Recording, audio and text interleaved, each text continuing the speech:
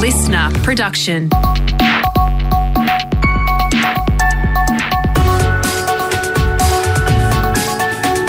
Australia Today's Morning Agenda with Natasha Belling. Good morning. Thanks for your company. Let's check what's making headlines this Wednesday, the 4th of May.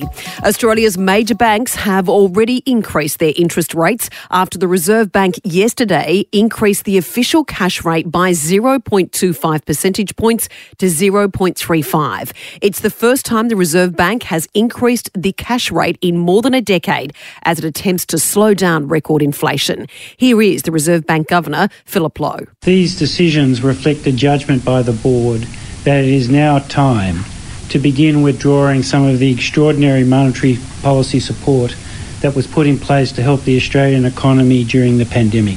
And now for his analysis, we're joined this morning by Scott Phillips from the Motley Fool. Scott, good morning. The increase in the cash rate was expected by many, but it was a bigger move than predicted. Tash, good morning. Yeah, that's exactly the story. Was a rate increase a surprise? No, it wasn't. The size of it, though it was only 0.1% more, which is not all that much among friends, that was a surprise. And I guess it really goes to show what the RBA is looking towards. This is not one of those, let's just round it up a little bit and be done.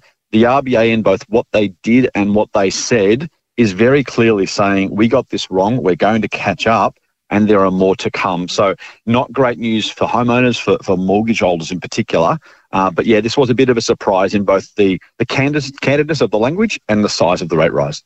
Scott, now, as you mentioned, no surprise, the banks moved pretty quickly after the Reserve Bank moved, of course, the cash rate. But then what's even more concerning are these predictions about further rate rises from the big banks. Yeah, and look, no surprise. They're always very, very fast to pace on rate rises to mortgage holders, less so for savers, although kudos to Westpac, who has announced at least that some of their savings products will get a rate rise, which is positive. As you say, though, there's probably, CBA is saying another 5 rate rises potentially between now and next February. Now, that obviously a total of 6 rate rises, 1.5 percentage points added to the official cash rate. Let's put that on the average mortgage repayment. If you're paying 3.5% now, that rounds up to about 5%, and that does start to very quickly make things very tight for a whole lot of households. Now, I don't want to be the bringer of doom here, I don't want to be the fearmonger, but it is worth remembering if you are in that boat, there is absolutely more to come. The RBA themselves have said there will be more rate rises. CBA's put its numbers on them. Others are saying over the longer term it could even go higher than that. CBA is saying this time next year they'll pause and sort of see what's going on. Either way, as you say, there are more to come, and that makes the current rate rise painful but kind of bearable for most. Looking forward, this is a bit of a sobering one for most mortgage holders. Scott, we've had a really good couple of years. We're almost seeing full employment. Interest rates were at record lows. The economy was steaming along very well even after the COVID-19 pandemic.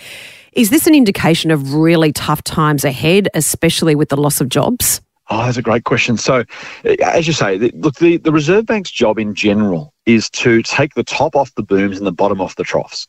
So when things get too overheated, and the reason they do that is because if you have obviously a bad trough, that hurts a lot of people. They want to avoid that.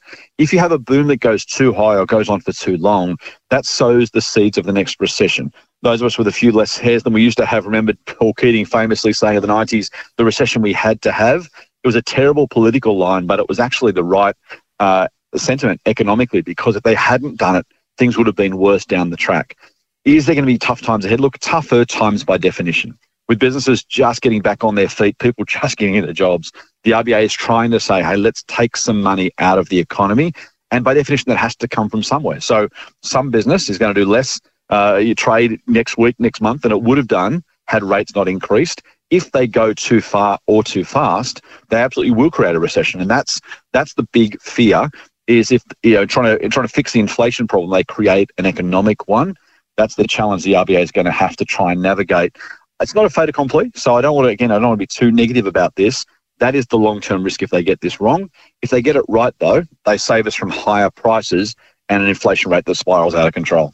And talking about inflation, Scott, and the rising cost of living, this comes smack bang in the middle of a federal election campaign, this increase in interest rates. How do you think this will play out? Is this a win for Scott Morrison or is this a win for Anthony Albanese?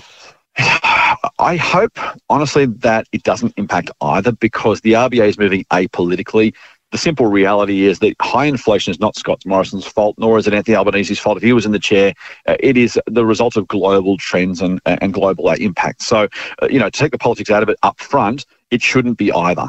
That being said, I can absolutely almost visualise the heads dropping at Liberal Party HQ and kind of the I won't say punching the air. I don't think Labor wants people to pay more for their mortgages, but the political reality is that if Labor can make this Scott Morrison impacting the cost of living line stick over the next couple of weeks of the election campaign, I think net, it's got to be a negative for Scott Morrison. It's got to be a positive for Albo. The degree to which it matters probably depends on how much the average voter looks at those forecasts for rate rises and says he's responsible for me paying a lot more in the future, or I'm going to have to pay a lot more either way, but it's not Scott Morrison's fault. The latter is the truth.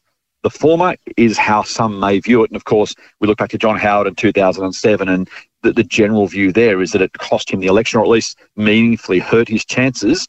I think we tend to overdo these things, but I'm sure the Liberal and National parties weren't particularly happy yesterday afternoon at 2:30. Certainly interesting and challenging times ahead. Thanks so much, Scott. Thanks, Tash. Over to the US now. An leaked document suggests the US Supreme Court plans to overturn a landmark ruling that grants Americans the right to access an abortion. The country's highest court is set to make a decision on what is currently a constitutional right by the end of June, almost 50 years after it was made law with the landmark Roe v. Wade ruling. US President Joe Biden has this morning slammed the latest move, saying it concerns him greatly that after 50 years, a woman does not have the right to choose, and throws into question every other decision about privacy. Still overseas, and Russian forces have launched a major attack on a steel plant in the Ukrainian city of Mariupol, where thousands of civilians and wounded soldiers are sheltering. It comes as new reports emerge that Russian President Vladimir Putin will soon declare war against Ukraine and launch a new assault. British Prime Minister Boris Johnson has spoken to Ukrainian MPs, reinforcing his nation's support for the besieged country. It's about freedom versus oppression. It's about right versus wrong. It's about good versus evil. And that is why Ukraine must win. And when we look at the heroism of the Ukrainian people and the bravery of your leader, we know that Ukraine will win. And we in the UK will do everything we can to restore a free, sovereign and independent Ukraine. Now let's check what's happening in your state with our reporters on the ground to New South Wales, where thousands of teachers are walking off the job today across the state. They're calling for better pay and more staff, saying the education sector is in crisis. Our reporter Michaela Savage has more from Sydney. Yeah, that's right, Tosh. Thousands of public school teachers are on strike today. They're calling for better pay and conditions, insisting more competitive salaries will help with the chronic staff shortage. It's become a huge issue as the cost of living continues to climb. The state government says the walkout is unnecessary and just an inconvenience to parents. The Premier promising action on teacher wages in next month's budget. But New South Wales Teachers Federation President Angelo Gavrilatos says they're tired of waiting. I've never seen teachers and principals so angry and so distressed by the inaction of this government. One of the most fundamental obligations of a government is to ensure that there is a qualified teacher in every single classroom. This government has failed. He says the situation is at crisis point and immediate action is needed. To Victoria now, and the Treasurer has handed down the state's budget with a record $12 billion for the embattled health system. The government is promising thousands of new nurses, paramedics and emergency call centre operators. Other big-ticket items include $184 billion for road and rail projects and $1.8 billion on new schools. But as James Lake reports from Melbourne, many people are concerned about the state's incredible debt. Yeah, that debt figure just keeps increasing, Tash, at an eye-watering pace. Now, to give you an example of how quickly it's blown out under the state Labor government, Victoria's debt was sitting at $15.8 billion in 2016. That was less than 2 years into Dan Andrews taking over as Premier. By 2019, so before impacts from COVID, we had another $30 billion added to the state's loan to reach $45 billion.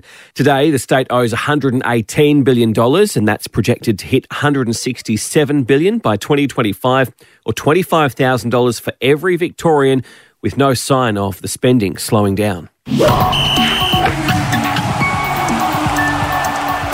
Time for sport now with Brett Thomas. And Brett, some of the biggest stars in the AFL and NRL are back this weekend. Let's start with rugby league, and Manly's lineup will be turbocharged against the Tigers on Saturday. Absolutely. Good morning, Tash. That's right. Tommy Trbojevic is in Manly's lineup to face the West Tigers. In fact, we've got three Trbojevic brothers playing together, starting together for the first time.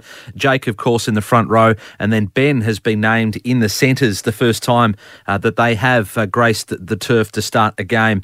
So looking forward to that. Of course, they come up against Jackson Hastings for the first time since he left the Seagulls for England a few years ago. That was a really messy departure when Trent Barrett was actually coaching the club, and Daly Cherry Evans was there. He insists, though, there's no bad blood. It was a situation at the time that got a bit of publicity, so obviously you guys are doing your job, so you're going to reignite that stuff, but I can guarantee you ask him, you ask me, it's all fine. In other team news, the Eels have shifted Dylan Brown back to 5/8 to face the Panthers. Jacob Arthur's been named on the reserves. That was a big talking point last week, and the Knights have reacted to their form slump. Jake Clifford is out of the side to face the Cowboys. They're saying, though, that's for personal reasons.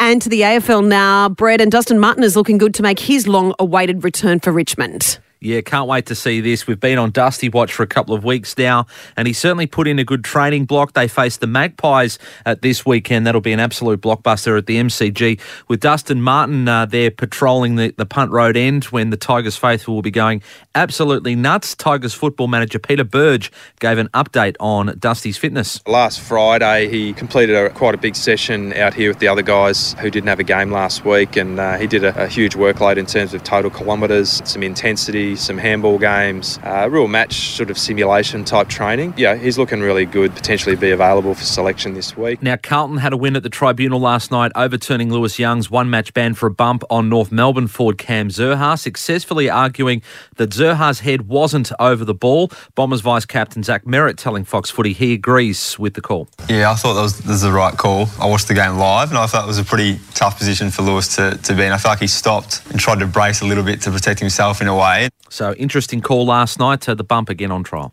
Thanks so much, Brett. Thank you, Tash. And reality star Kim Kardashian has stolen the show with the Met Gala in New York. Kim wore the iconic dress Marilyn Monroe was wearing when she sang Happy Birthday to US President John F. Kennedy in 1962. The dress sold for nearly $7 million back in 2016 and holds the record for the most expensive dress ever sold at auction. And that's all you need to know to start your day with Australia Today's Morning Agenda in your podcast feed from 6:30am every weekday morning. You can also find the latest episode and a whole new world of audio by downloading the Listener app for free. I'm Natasha Belling. Thanks so much for your company. Have a great day, and we'll see you tomorrow.